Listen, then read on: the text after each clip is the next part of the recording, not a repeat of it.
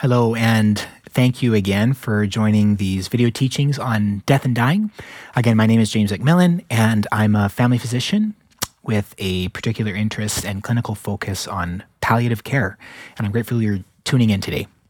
In this series, we've been exploring the theme of death and dying from a Christian perspective. Again, in our first video, we did a bit of cultural analysis looking at different trends, changes, and postures that our culture has adopted with respect to death. And we saw some of the challenges and unique opportunities in our current cultural moment. In our second video, we did a quick overview of Christian theology and tradition, seeing how they inform death and dying. And today, we're going to get more concrete, discussing some things that a person might want to consider in preparation for death, introducing advanced care planning and palliative care.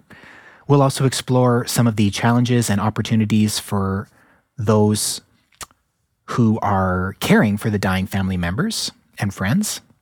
And finally, we'll examine some of the ways that the church can serve dying members and their families, and postures the church can take to help nurture what we're calling a culture of resurrection. I'm going to warn you in advance that this is the longest of the 3 sessions because we're covering a lot of material, so you may want to press pause, get a favorite beverage, find a comfy chair before we resume. And as with all of our other discussions so far, this video is just a brief introduction, and it's in no way a comprehensive treatment of what is a large and significant topic. But I'm hopeful that it, again, could be a helpful starting point for you to think through some of these matters and, again, to spur further conversations in your family and church community. As before, I'm indebted to many writers whose works have shaped my thinking and whose words have informed these videos. And again, a handful of books that I'd like to acknowledge and recommend if you're interested in exploring these themes include The End of the Christian Life by J. Todd Billings, The Art of Dying by Rob Moll, On Death by Tim Keller, A Faithful Farewell by Marilyn McIntyre, and Being Mortal by Atul Gawande. So in the first part of this video series, we noted how our culture tends to ignore, minimize, or even deny death, and how those postures are in opposition to the traditional Christian understanding of death and dying. We briefly introduced this term ars moriendi, which is a Christian tradition that translates as the art of dying, and we're now going to unpack it in a bit more detail.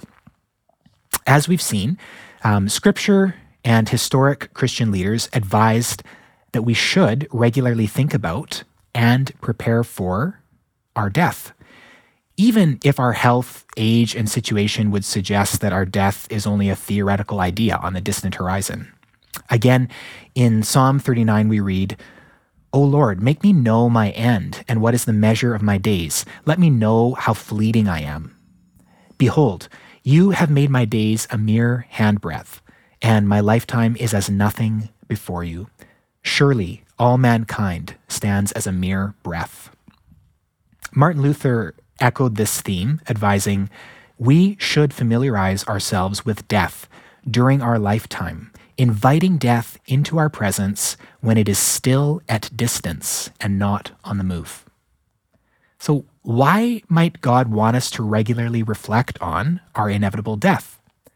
This isn't just a morbid preoccupation, but it is a spiritual posture that, as J. Todd Billings suggests, punctures our hubris, our sense that the world is a drama in which we are the focal point. Preparing to die encourages us to live with eternity in mind. The prospect of death focuses our priorities. As Billings says, the process of embracing my mortality is a God-given means for discipleship and for witness to the world.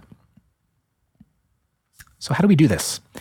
Well, one practical preparation for one's potential death, again, even if it's not on the immediate horizon, is collecting prayers in advance that could be used in times of future suffering, illness, and grief. Our Christian tradition is rich with really thoughtful and wise prayers from those in the communion of saints who have gone before us and who have experienced suffering and provided meaningful expressions of faith. We're also fortunate to have contemporary prayers and reflections from wise Christians that are in our contemporary language. I'll mention just a couple that have been particularly helpful in my experience. Every Moment Holy, Volume 2, Death, Grief, and Hope by Doug McKelvey is a truly wonderful gift to the Christian community. It's broad in scope and rich in content, providing prayers for many situations and giving language that allows us to grieve with hope.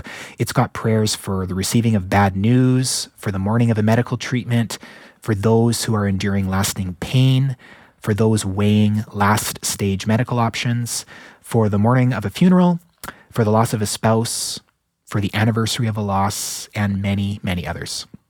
Another book that I've already mentioned, but I'll highlight again, is A Faithful Farewell by Marilyn McIntyre, in which she provides reflections on many real-world situations and emotions that the dying face. At the end of each meditation, there's a short prayer, which I think would be helpful in giving voice to concerns for which you might not readily find words on your own. Reading these prayers, even if they don't immediately apply to you, helps reorient the mind and provides us with a language for future use, as well as for when we might be praying with those in our community who are currently suffering or facing death. So the spiritual discipline of reflecting on our mortality and adjusting our priorities accordingly is a valuable practice, even when death is a more distant possibility. However, when a person receives a life-threatening or life-limiting diagnosis, or is experiencing the decline of age and chronic illness, this habit of mind is brought into even sharper focus. If we've been cultivating the Christian art of dying, we will be better equipped to experience a good death. Again, we've seen how, unlike in previous generations where death was often sudden, rapid, or unpredictable, our deaths are much more likely to be slower, gradual, and more conscious. And this reality allows us to more intentionally embrace and thoroughly practice the Christian art of dying. As Marilyn McIntyre says, in the Christian understanding, a, quote, good death meant one that offered a chance to repent, confess, make amends to those one had harmed, and make one's peace with God. Blessings that come with a gradual and conscious dying. I'd probably add that the prayer that my dying might in some way be a gift and a witness to those around me, that I might take it as one more opportunity to refract grace into the world. When Christian teachers over the centuries have expanded on Ars Moriendi, several themes emerged as central to the project, and Rob Moll summarizes them. Death requires preparation. The dying process is a deeply spiritual event. Death is to be actively undertaken. Death is a public and instructive event, and death injures the community. Spiritual preparation involves acknowledging our mortality and our limitations and surrendering our will to the God we believe is both sovereign and good. It requires accepting that we are not our own and gladly welcoming God's providence. The first question of the Heidelberg Catechism captures this question. What is your only comfort in life and death? Answer, that I am not my own, but belong with body and soul, both in life and in death, to my faithful Savior, Jesus Christ. Spiritual preparation also involves seeking to align our hearts to God's will, allowing the Spirit to prune back those habits and ways of thinking that would keep us from obeying the two great commandments of loving God and loving neighbor. And so this might mean actively seeking reconciliation or extending forgiveness to family and friends. It might mean having those conversations that we've been putting off for way too long.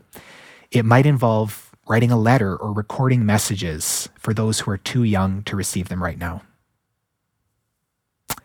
Now, shifting gears a bit, our preparation for death is not merely spiritual. There are many practical matters that we would do well to consider. And so I'd like to talk about some of them now. A term that you may have heard is advanced care planning. And it's an important component of preparing for one's eventual death and for expressing your wishes for your end-of-life care. Advanced Care Planning Canada provides a brief description. It's a process of reflection and communication. It is a time for you to reflect on your values and wishes and to let people know what kind of health and personal care you would want in the future if you were unable to speak for yourself. Advanced care planning may include thinking about information about treatments that you do or don't want to have, such as CPR or mechanical ventilation, as well as other information about your care at the end of life. For example, religious rituals, being able to see a family member, dying at home or in palliative care, etc. Advanced care planning also involves establishing a medical proxy or a substitute decision maker who knows your values and your wishes and who could advocate on your behalf if your health situation prevented you from communicating. If a person hasn't appointed a substitute decision maker, the government actually has legislation that automatically delegates that role to the people who are closest to you in sort of a hierarchical manner. So for instance, first your spouse, then your eldest adult child, etc. However, even if your choice of substitute decision maker would be the one who the government would automatically appoint, such as your spouse, I think it's wise to formally go through the process so that you can take time to reflect on these matters, have the necessary conversations, and clearly articulate your values and goals. It's important to note that an advanced care plan is not a single conversation and not a single form. Rather, it's an ongoing conversation and or document that may be revised multiple times.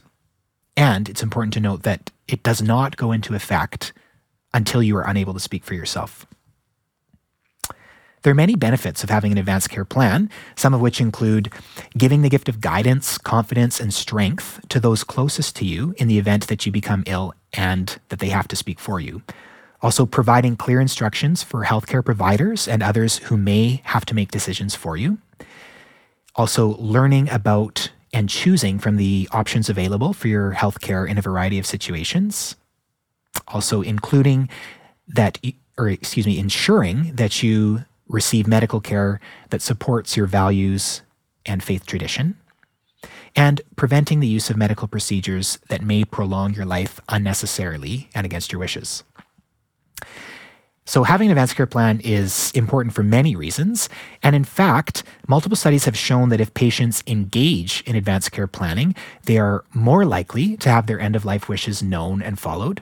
Their family members will have less stress and anxiety. They and their families are more satisfied with care, and they have a better quality of life and death. On the flip side, avoiding advanced care planning often results in a higher burden of suffering for patients, care that is inappropriate with the patient's wishes, lost opportunity for good time with family, and more time in the hospital and ICU. One aspect, although certainly not the totality of an advanced care plan, involves what your wishes would be for resuscitation in the event of a cardiopulmonary arrest. In other words, if your heart and lungs suddenly stop working. And I know most of us are at least somewhat familiar with the idea of CPR. As you probably know, CPR can involve mouth-to-mouth breathing, pounding on the chest, and or shocking the heart with an AED or hooking up a person to a ventilator. However, our perspective has often probably been more shaped by Hollywood than by reality. There was actually a pretty famous study that was chronicled in the New England Journal of Medicine in '96 that reviewed all of the episodes of kind of popular medical dramas at the time, the TV shows ER, Chicago Hope, and Rescue 911, over 1 year. And they counted every occurrence of CPR and the outcomes of those occurrences of CPR. And in this world of TV, there were 60 occurrences of CPR over 97 TV episodes. And of those occurrences, 75% of the patients survived the immediate arrest, and 67% appeared to survive and achieve hospital discharge. Unfortunately, reality is not nearly that rosy. Survival rates of CPR in the real world are considerably lower. Most cardiac arrests occur outside of the hospital, and so those who suffer an out-of-hospital cardiac arrest, the stats show that over 90% of them die.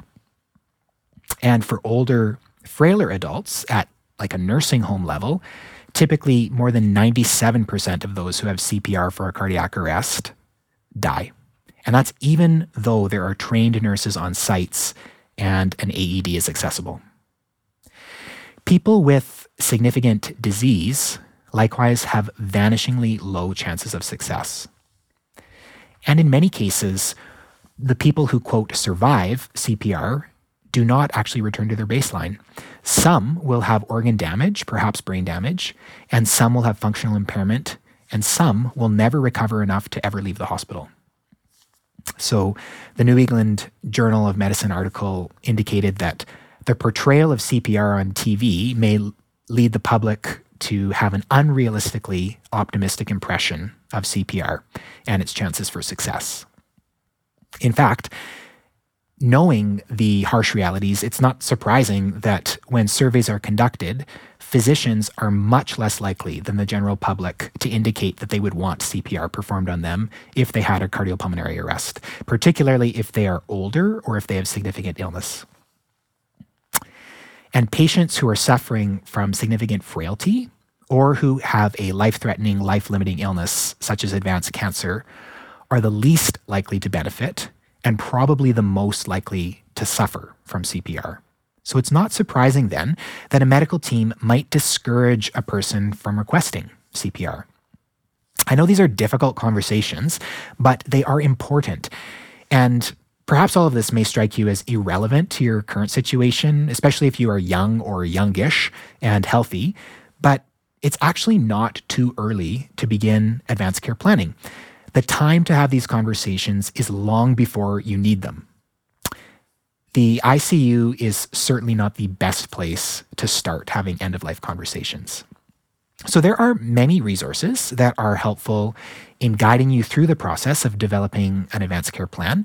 A couple that I'll mention are advancedcareplanning.ca, which provides a lot of excellent information, conversation starters, templates, and samples for people wanting to construct an advanced care plan. And another local resource, My Voice Workbook, which is provided through the Sask Health Authority website. Moving on, another related but distinct and important consideration is goals of care discussions. So while an advanced care plan refers to the future, goals of care refers to the present situation and a patient's wishes with respect to care and treatment options given their current situation.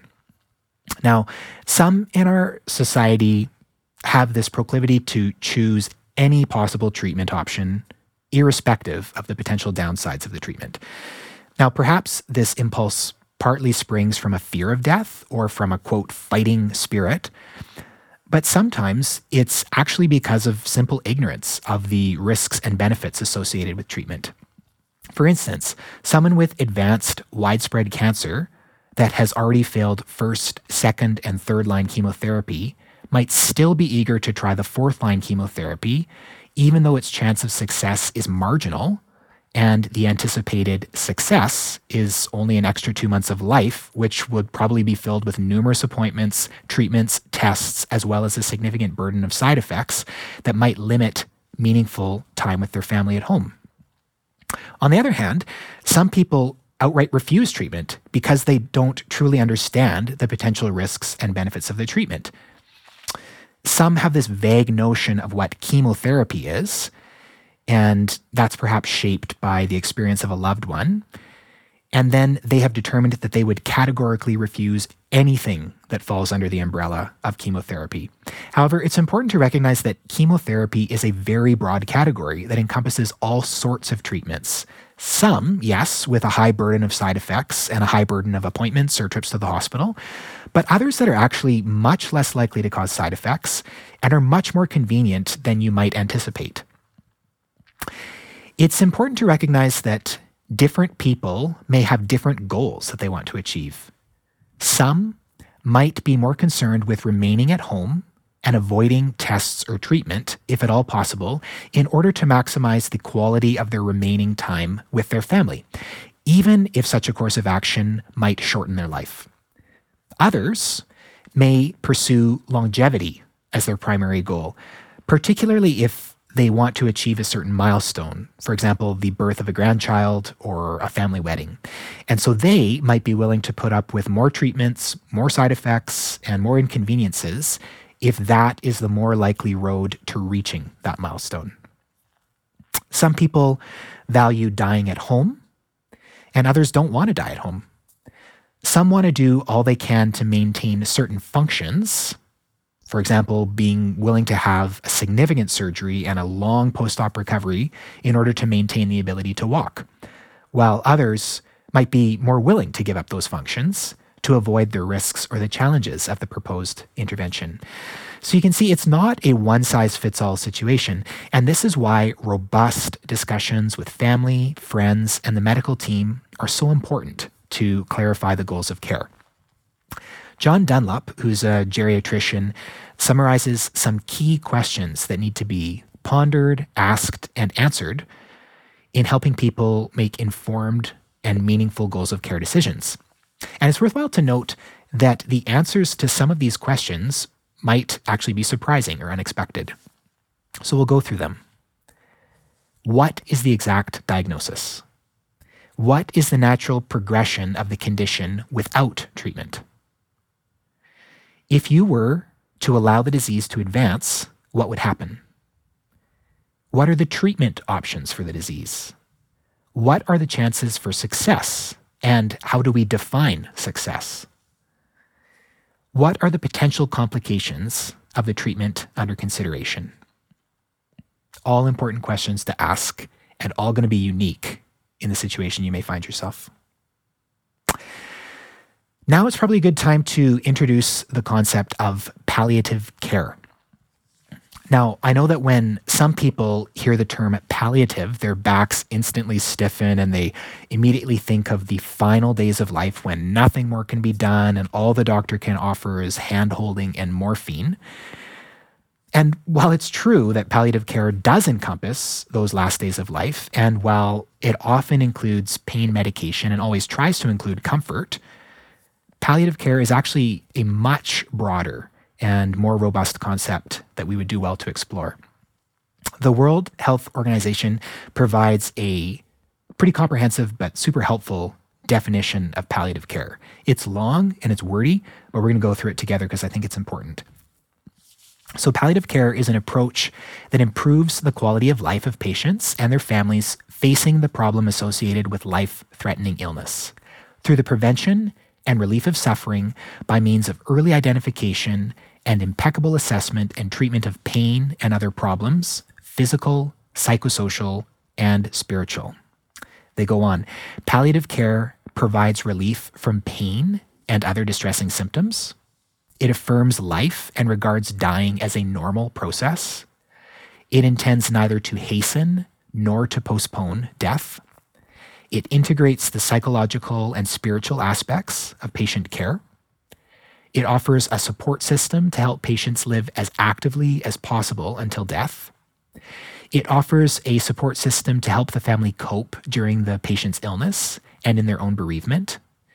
It uses a team approach to address the needs of patients and their families, including bereavement counseling if indicated. It will enhance quality of life and may also positively influence the course of illness. And it is applicable early in the course of illness, in conjunction with other therapies that are intended to prolong life, such as chemotherapy or radiation therapy, and includes those investigations needed to better understand and manage distressing clinical complications. So again, in that last point, you notice the word early. And ideally, palliative care should be introduced early on whenever a patient receives a life-threatening or life-limiting diagnosis. And then palliative care can work alongside the other healthcare teams, even if there is still active disease-modifying treatment going on. Too often, palliative care has kind of been treated as an on or off switch. There's nothing more we can do? Okay, let's refer to palliative care. Oh, the disease is getting better? Let's cancel palliative care. But really, it's much more helpful to think of it as a dimmer switch. And there's a diagram that I think can help illustrate this. So, again, the arrow is indicating time. And so at the beginning of the diagram is the diagnosis. And the blue triangle is representative of kind of active disease management in attempts to cure or slow the disease. Palliative care is the purple triangle that is overlapping. And so you notice that over time, the involvement of palliative care is gradually increasing. And perhaps as the illness progresses, or there's intolerance to treatments or other considerations, the disease management gradually tapers down. But you notice there's a sustained overlap between the two. I'm just going to show another diagram that kind of expands on this. And so in the bottom left corner, we've got the disease management and just showing you some of the things that might be included in that, like chemotherapy, radiation, surgery, etc. And then on the right bottom corner, the palliative care triangle is focusing on rehab, hospice, pain and symptom management. But you notice that there's a significant overlap between the two. And so, for instance, radiation might be disease management, but it also might be palliative. Radiation can be a palliative attempt to control significant bone pain sometimes. The shape of this diagram has been called a bow tie. And so some people refer to this as the bow tie model of palliative care. And so palliative care teams can help patients navigate the ups and downs of their illness throughout the entire process. They can help patients clarify their goals of care, interpret medical information for them, and then empower patients to make decisions that are in keeping with those goals of care. And studies have actually shown that compared to patients who were referred to palliative care late in their disease process, those who had earlier palliative care referrals had less depression and anxiety, they had better quality of life, and they lived longer, as much as 3 months. That might be surprising, but there are data to suggest that in some instances, people who pursue palliative or hospice care actually live longer than those who only keep up with conventional medical treatment.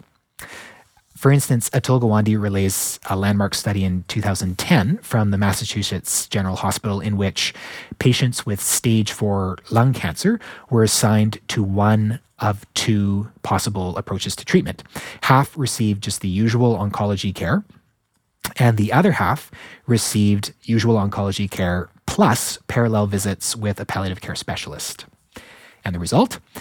Those who saw the palliative care specialist stopped their chemotherapy sooner, entered hospice far earlier, but experienced less suffering at the end of their lives and lived 25% longer. And after discussing some other similar studies, he concludes, if end-of-life discussions were an experimental drug, the FDA would approve it. Again, palliative care strives to emphasize comfort, dignity, and quality of life. And it's not passive, it is active care, intentionally working to help manage the physical, psychological, and spiritual concerns that patients experience. Now, some people hold the perspective that stopping treatment is a sign of weakness or is giving up or otherwise wrong. However, it's important to recognize that given the patient's goals, values, and situation, the wisest course of action might actually be to stop treatment or to forgo treatment. Now, this concept can be difficult for the patient or the family to accept. And interestingly, there are actually some data to suggest that this may be more difficult for Christians.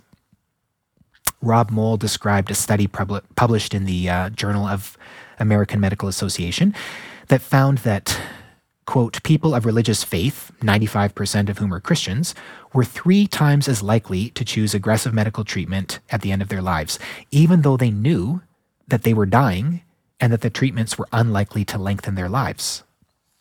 In the words of one researcher, it seems that those patients would hold on as long as possible to give God every opportunity to grant them a miracle and save them. And unfortunately, in the pursuit of heroic measures or aggressive treatment options, the outcomes are sometimes no better or even worse. In some of these studies, the researchers report that those who get more aggressive care have decrements in their quality of life, and the more aggressive care did not predict survival differences. Furthermore, not only were Christians more likely to choose aggressive medical interventions, they were also less likely to have done advanced care planning. Now, this should be surprising because, if anything, a robust Christian theology and tradition should make us more likely to prepare for our deaths and more hopeful in the face of suffering and death. There must come a time when Christians shift their focus from extending life to preparing to die.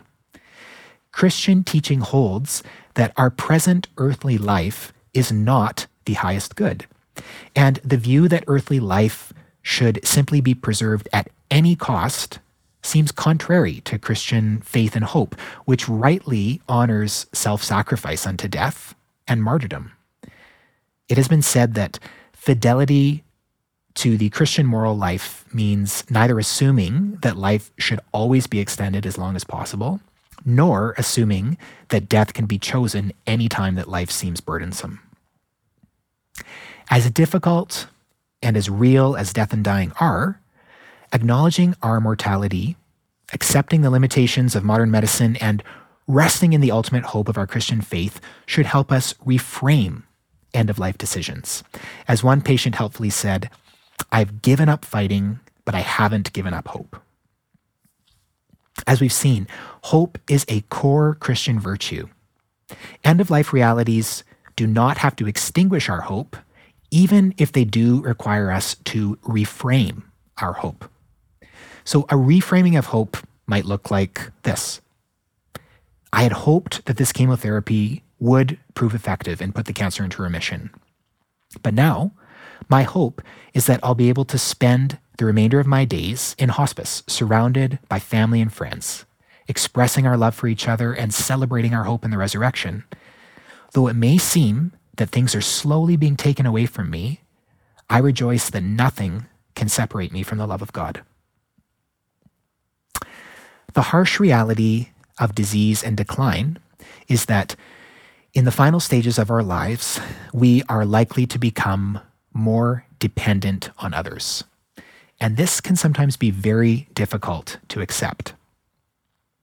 However, Christian theology teaches that we are social creatures created for community, and that part of community involves bearing one another's burdens, or sometimes having your burdens borne by another, and that we are not self-sufficient, but are ultimately dependent creatures, fundamentally on God and inherently on each other. No matter how hardworking or responsible we are and will be dependent upon others.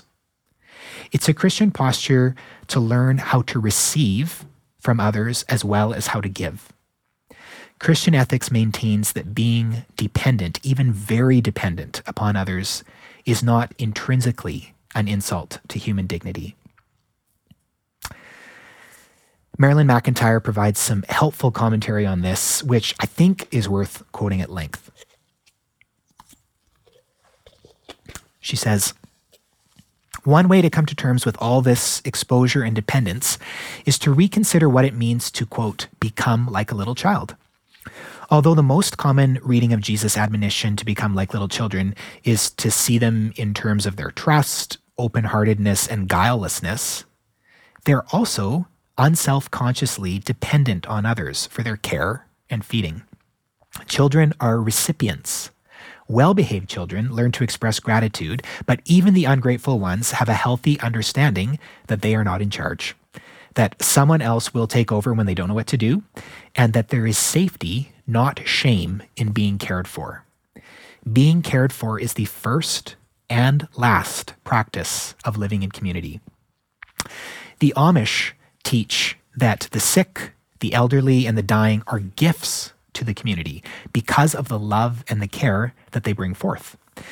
That's a beautiful and generous way to think about what my, quote, contribution may now be to the community in which I used to be much more, quote, useful. Allowing others to be generous and tender, giving them occasion for the sacrifices of time and energy that deepen their investment in my life may seem like a necessary evil, but perhaps it's a necessary good. I am still a participant. I'd like to shift gears here and address some considerations for those who are caring for the suffering and the dying. As we saw in our initial session, previous generations provided most of the care for their dying family members themselves at home. And again, even children were actively involved in providing care. And although society shifted to relocate most of the dying to institutions, again, there is a movement to have more care provided at home. And happily, more people are accepting the call to help serve and care for their sick and dying friends and family. And this is a great and noble tradition in the Christian community. In his book, Medicine and Healthcare in Early Christianity, Gary B. Ferngren describes how, unlike their pagan Christian neighbors, Christians could not abandon the ill, the dying, and the dead. This theological belief gave impetus to an effective healthcare system. He writes, "The local congregation created in the first 2 centuries of its existence an organization unique in the classical world that effectively and systematically cared for its sick. And it was from some of these efforts that emerged the creation of some of the first hospitals. Caring for the sick and the dying is meaningful and rewarding work, but it is not easy. It's not only the more obvious duties of taking them to countless appointments, navigating the often complex healthcare system, picking up prescriptions, preparing meals, running errands, or helping with feeding and other aspects of personal care, but it also involves the tending of relationships and the nurturing of faith. And all too often, we're clumsy and awkward around the dying, uncertain what to say or how to pray. However, one simple and essential starting point is to simply be present. As much as, and perhaps more than anything, the dying need family and friends to be with them. This is an elemental aspect of showing care and support.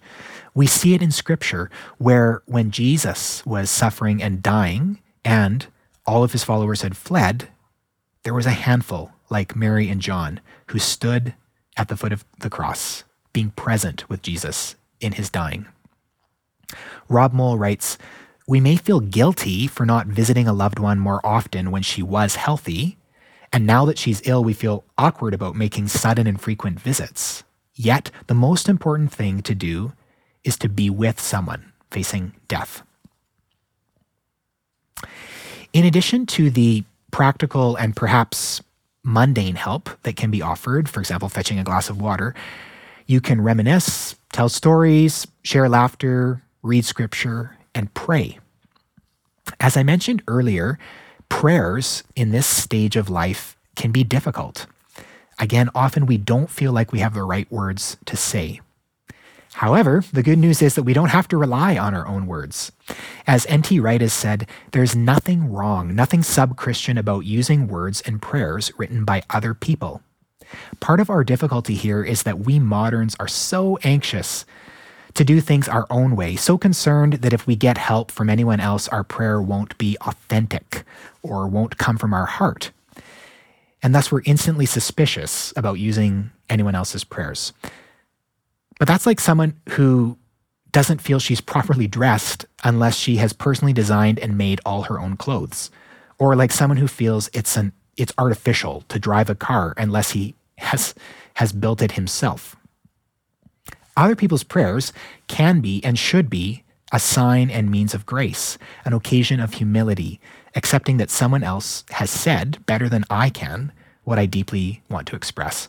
And again, I would commend a book like Every Moment Holy, Volume 2 by Doug McKelvey, which again has numerous rich and meaningful prayers to share with those who are suffering and dying. Now, sometimes the suffering are reluctant to ask for help, and sometimes our offer to, quote, "let me know if you need anything," just never goes anywhere. Many of us are eager to help, but we don't know exactly what to do. In her book, A Faithful Farewell, Marilyn McIntyre provides a practical and helpful list. It's not comprehensive, but it might inspire you and give you some concrete suggestions for what you could offer those who might be less inclined to ask. I'm going to go through her list together. Pray with me and for me, and when I'm too weak to pray, pray on my behalf and in my stead. Bring soup and salad and comfort to those I'm leaving. Offer your skills. Be an ad hoc accountant or event planner or cook or secretary. Be a quiet presence when I need company without conversation. Protect me from needy do-gooders. Help me laugh. Watch comedies with me. Manage the remote. Comfort each other so I don't have to be a dispenser of comfort myself. Spread whatever news other people need to know.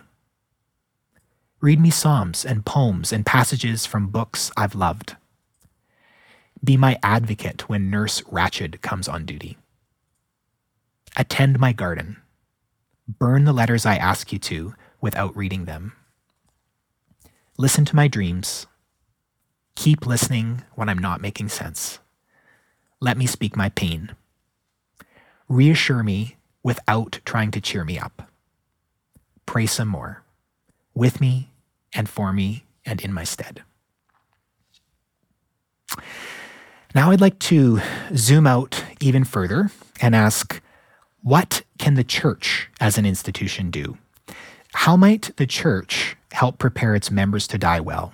How might the church serve those who are dying and those left behind who are grieving? And how might the church help promote a culture of resurrection?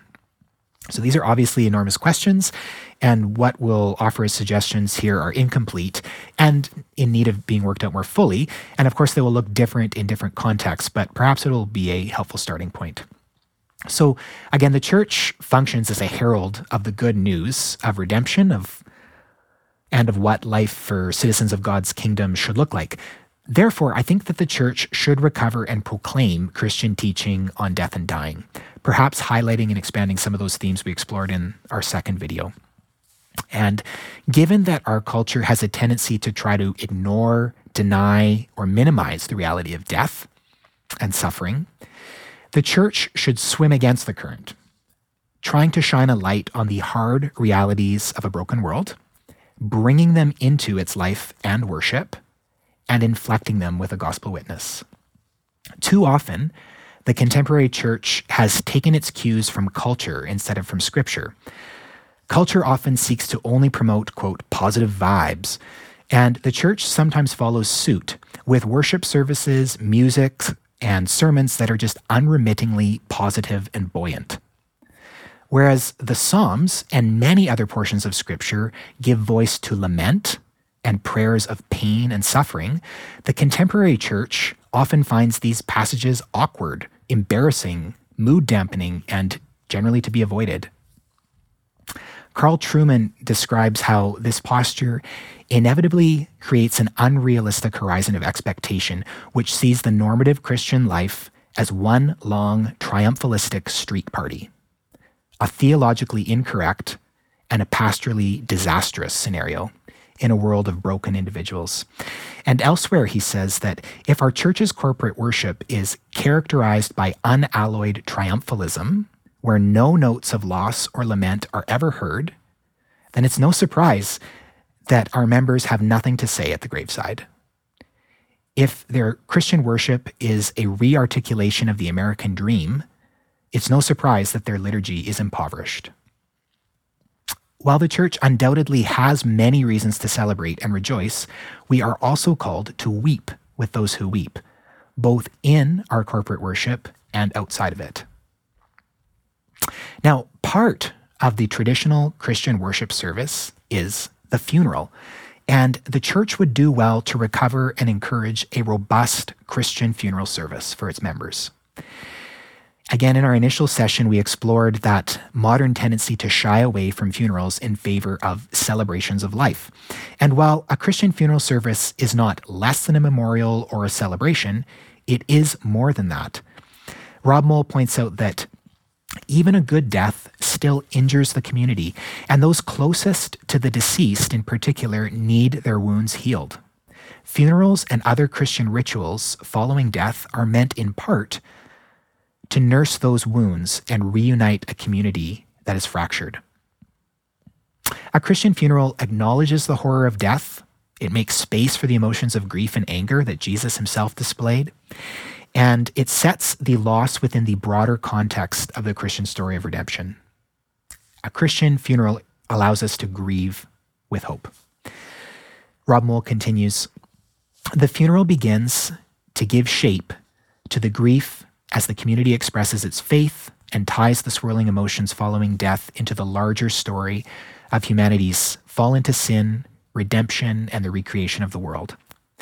The funeral is an essential element in the mourning process and a chance for the church to first begin reintegrating mourners into the community, and second, to publicly express the church's and the deceased's faith and hope. The church can also serve the loved ones who are left behind in their process of grieving. We see throughout Scripture that God places a high priority on serving and supporting widows. And by definition, widows are those who are grieving the loss of a loved one. But too often, our culture and sometimes our churches tries to distract mourners from grieving instead of patiently walking with them through the painful journey of grief. Walter Wangerin Jr. writes how joy and sorrow are not opposite, and he says, it is through sorrow that one discovers a calm, abiding, indestructible joy. Death leads to life, and grief is the road between them. Moll echoes this when he says, mourning, aided by the rituals of the church community, allows those who are swallowed by grief to slowly journey along that road. Again, whereas the very architecture of older churches with the cemetery surrounding the church building and tombs and memorials within the church building gave the congregation these immediate reminders of the deceased members of their community, it's perhaps easier for us to forget those in our congregation who have died. Rob Moll describes some simple practices that might address this and help serve grieving loved ones. So in the church bulletin, rather than simply listing mourners in need of prayer during the week of or the week following the death, churches could keep their names printed for a full year. The church could also mark the anniversary of a death during a service or by offering coffee on a Sunday in honor of the deceased. And a church team might be designated to provide one meal a month during the year following a death.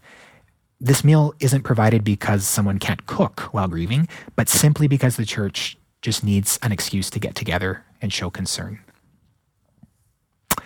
Our churches can be helpfully countercultural when we try to promote what has been described as a culture of resurrection. Whereas our contemporary culture idolizes youth and marginalizes the old and suffering, a culture of resurrection seeks to celebrate, integrate, and serve both the old and the young, the healthy and the sick, the rejoicing and the grieving. The church should not try to only serve one demographic at the expense of the other. It is healthy for a church to be intergenerational, and therefore the church should introduce the young to the elderly and the dying, even from a young age. Whereas our culture tends to idolize the elite, the shiny, the beautiful, the capable, a culture of resurrection proclaims the doctrine of the Imago Dei. All humans are created in the image of God and intrinsically valuable. As G.K. Chesterton said, people are equal in the same way pennies are equal. Some are bright, others are dull. Some are worn smooth, others are sharp and fresh. But all are equal in value, for each penny bears the image of the sovereign. Each person bears the image of the King of Kings. And whereas our contemporary culture tends to idolize the present and prioritize the immediate, a culture of resurrection has deep respect for and acknowledges our communion with the past. Rob Moll explains that the church builds a culture of resurrection when it fosters a sense of the universal body of Christ across geography and throughout time. Those who have died are still present with us as members of the body of Christ. Death has not severed that spiritual relationship. The living Christians and the dead are still of one body, still of one hope. Now, I think that we can also promote a culture of resurrection outside the church. Now, this might involve advocating for comprehensive palliative care services. It's worthwhile to note that currently, about 70% of Canadians do not have access to adequate palliative care. It could involve advocating for more robust mental health services and advocating for more holistic, dignity-affirming long-term care. So that's been a lot. And this draws our video series to a close. I know that spending as much time as we have considering death and dying is not easy or pleasant. But looking death in the face is a helpful exercise. Tim Keller likens it to spiritual smelling salts. Smelling salts are disagreeable, but they are effective. And spending time contemplating our death, preparing for our death, walking with those who are on the road to death, and attending funerals are all difficult tasks. However, as Keller says, they are opportunities to listen to God speaking to you, telling you that everything in life is temporary except for his love. This is reality. Everything in this life is going to be taken away from us except one thing, God's love, which can go into death with us and take us through it into his arms. It's the one thing you can't lose. Thanks.